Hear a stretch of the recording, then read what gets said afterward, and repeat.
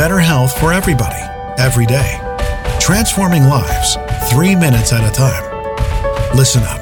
This is your daily health tip from The Good Company.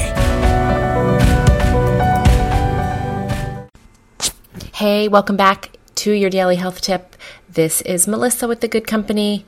This week, doing wellness challenges. I hope some of you have tried them.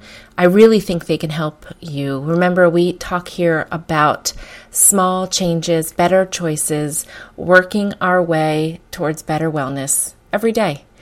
So simple challenges like these this week can really just put a little skip in your step, make you feel just a little bit better. Today, I want to talk about sleep, guys. It's so important that we get enough sleep. As you get older, my friends, sleep is a little bit harder to come by. If you have babies, you know sleep is very precious. If you are a teenager, I'm sure you are sleeping 12 to 15 hours a day. Good for you. However, for those of us struggling with sleep, just a few things to think about. Having a nighttime ritual, perhaps it's a bath or it's a ritual where you brush your teeth and wash your face and take some supplements. And you do that every night. Good to get into a routine. That's why we wear pajamas or bedclothes and climb into bed feeling fresh and ready for sleep. I like to make sure I'm hydrated before I go to bed. Not too much water that I wake up 2 hours later, but drinking some water in the hours leading up to bedtime can make sure that you remain hydrated.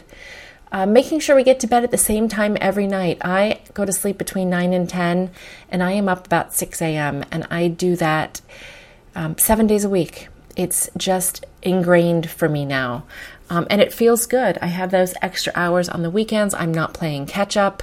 So I know it's Thursday night. A lot of you probably will be going out tonight, whether it's dinner with friends or drinks.